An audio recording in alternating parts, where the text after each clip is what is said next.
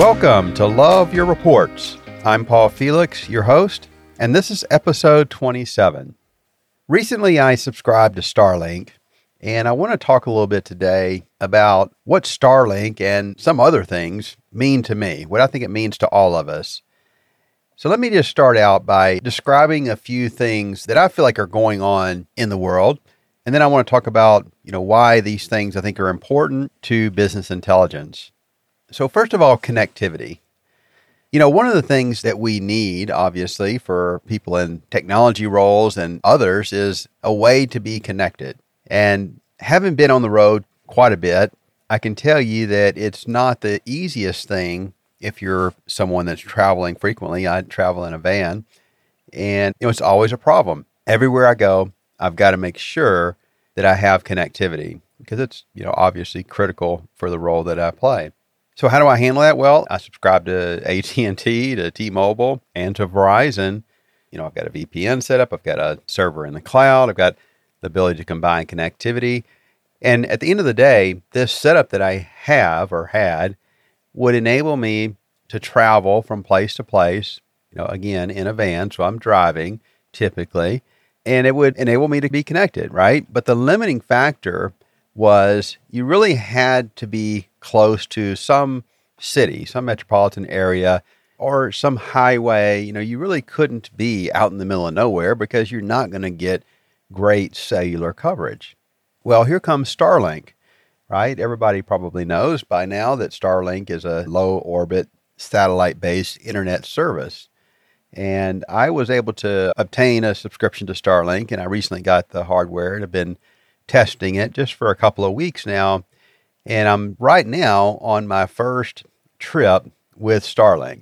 And on this trip, I'm going toward the Northwest. So I live in Austin, and I come driving now to the Northwest up to the Seattle area, and then I'll make my way back to Austin. So anyway, there's a lot of rural areas between where I live and where I'm going. So typically what I would have to do is chart a course, between the two places and make sure that I'm going to be in populated areas or at least close to highways that have decent coverage.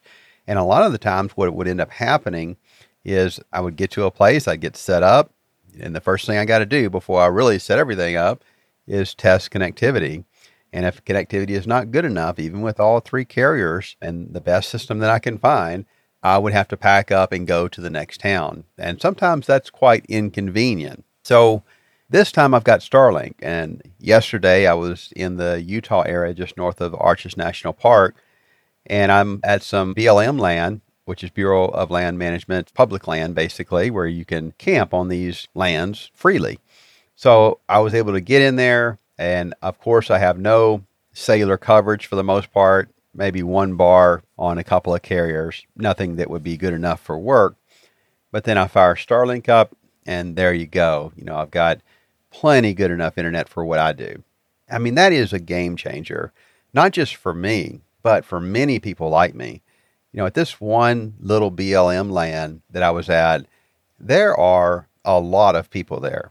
It is just surprising how many people are living this nomadic lifestyle.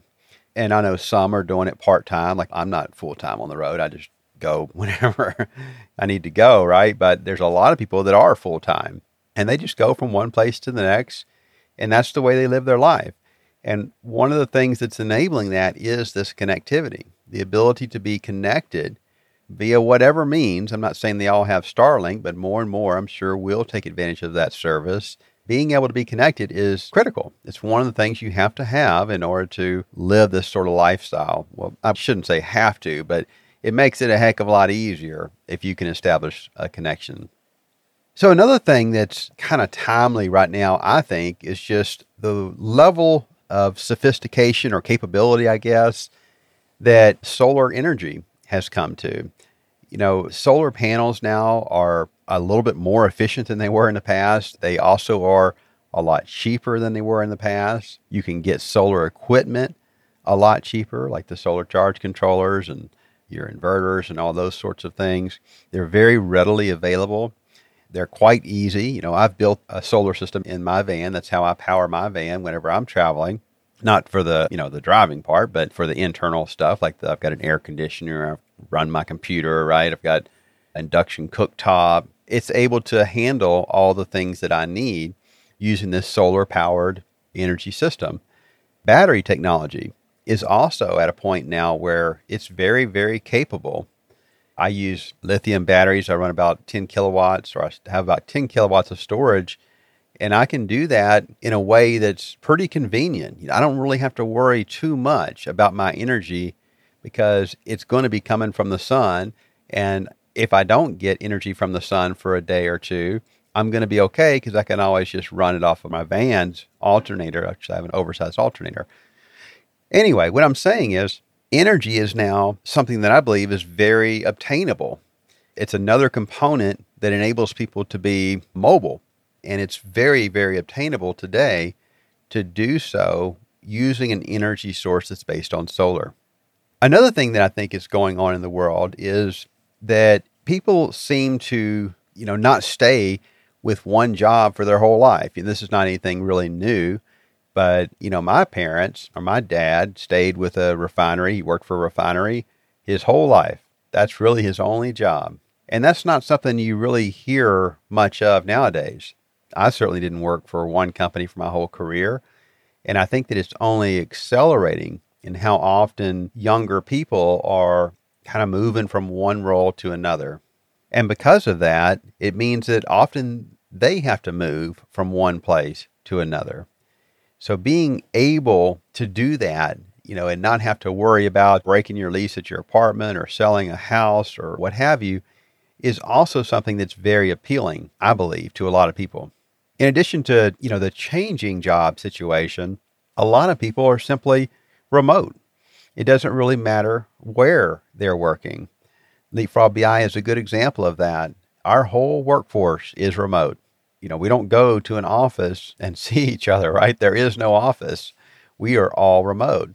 And it works very, very well because today we have the tools we need. We've got webcams. We use Teams for our messaging and all the communication tools there, of course, email. And if we ever really wanted to, we can make a phone call, but usually it's just a Teams meeting or something of that nature. So the remote workforce is just becoming larger and larger.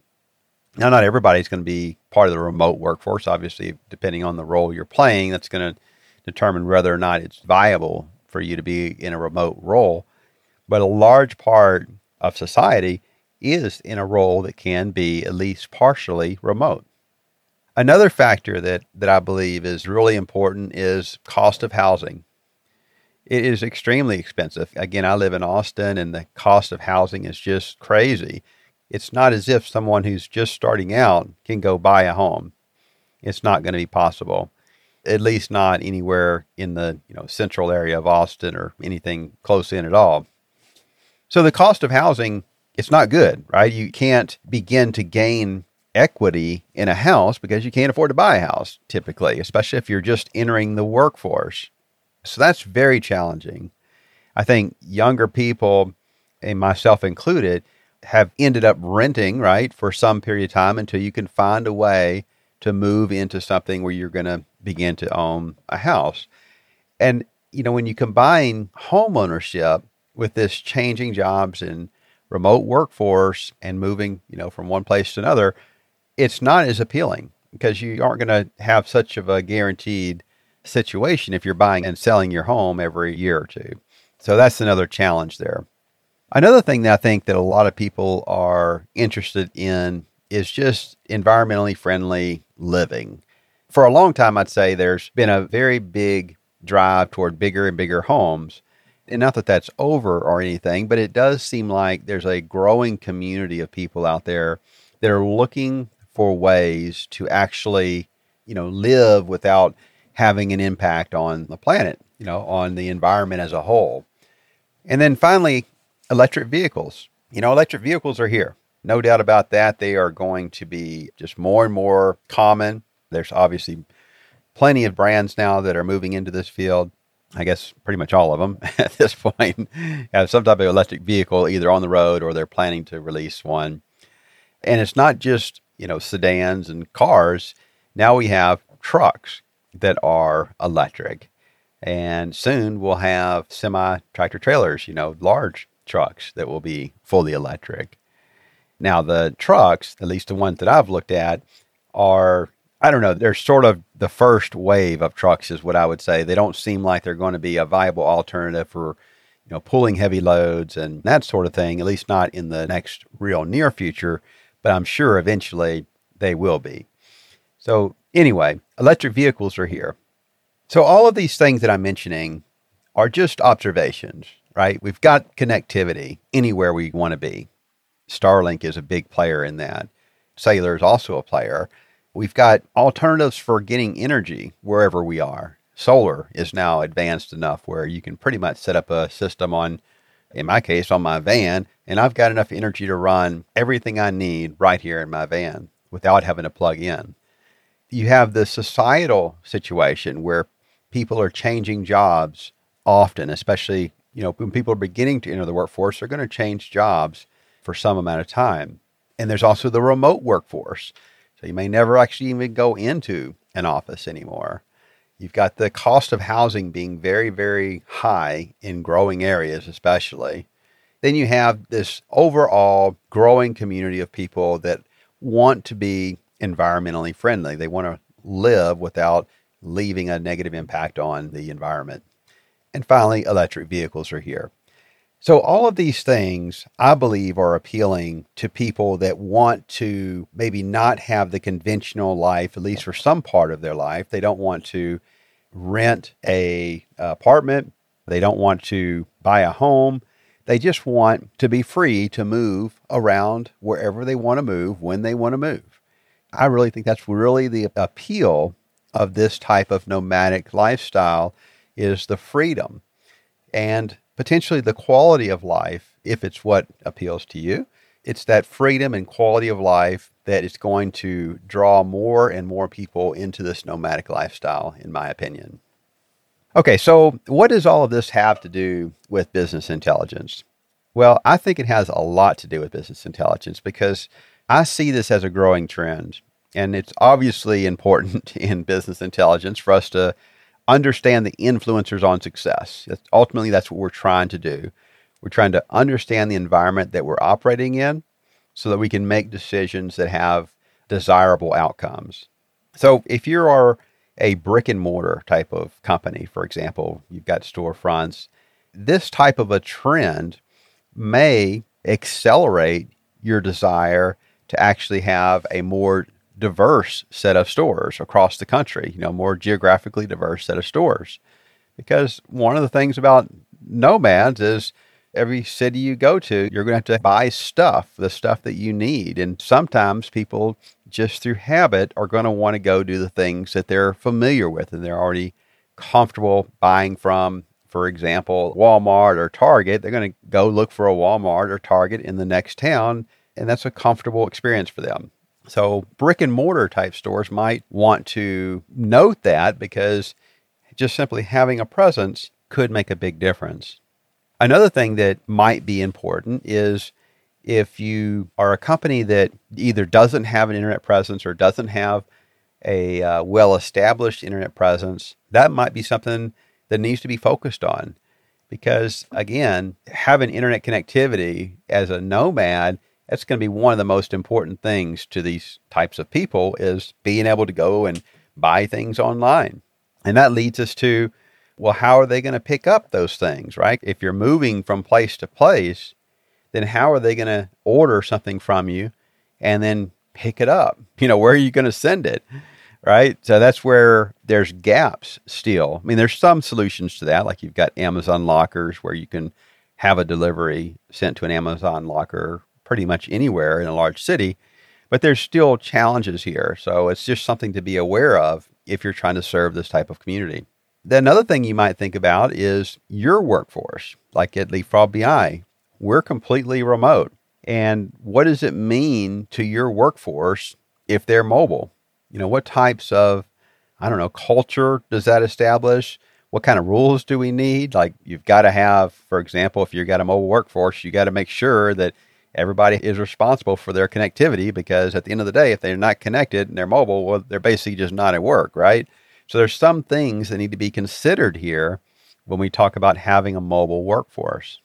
And in addition to that, what types of products and services might appeal to this nomadic community? There's all sorts of things that could apply here, for healthcare, for example. If you're a healthcare organization and you are serving one region and you're considering expanding to other regions or what have you, then it might be a good idea to market that information in a way that people understand that you're all across the country. Being in multiple geographies in the country, United States, you might have an appeal to this type of community because they don't necessarily know where they're going to be in 6 months. But if you've got a presence, at least in the major regions of the country, then that's a lot more feasible for someone to actually go in for services, whatever it might be, medical procedures or what have you. The other thing I'd say this means to business intelligence is trying to measure the impact that mobility is having on your business. And this could be all sorts of things. If you're an appointment type of a company where people have to set up an appointment with you, it could be tracking cancellations or no-shows or the reasons for those things. If you can get that information so you can see, is it this nomadic type of culture that is impacting your business? Or maybe you're, again, a kind of a storefront where people are just walking in the door and you are noticing that you're getting a lot more first-time customers, but nobody's repeating. Maybe there's people that are just passing through and, that's just something you need to be aware of and think about how to cater to that. And of course, finally, mobile business intelligence. Having a front end where you can deliver reports that are going to cater to a mobile workforce is not something that should be a second thought anymore. It really needs to be front and center, I would say. You've got to think about how you're going to deliver this information to a mobile workforce.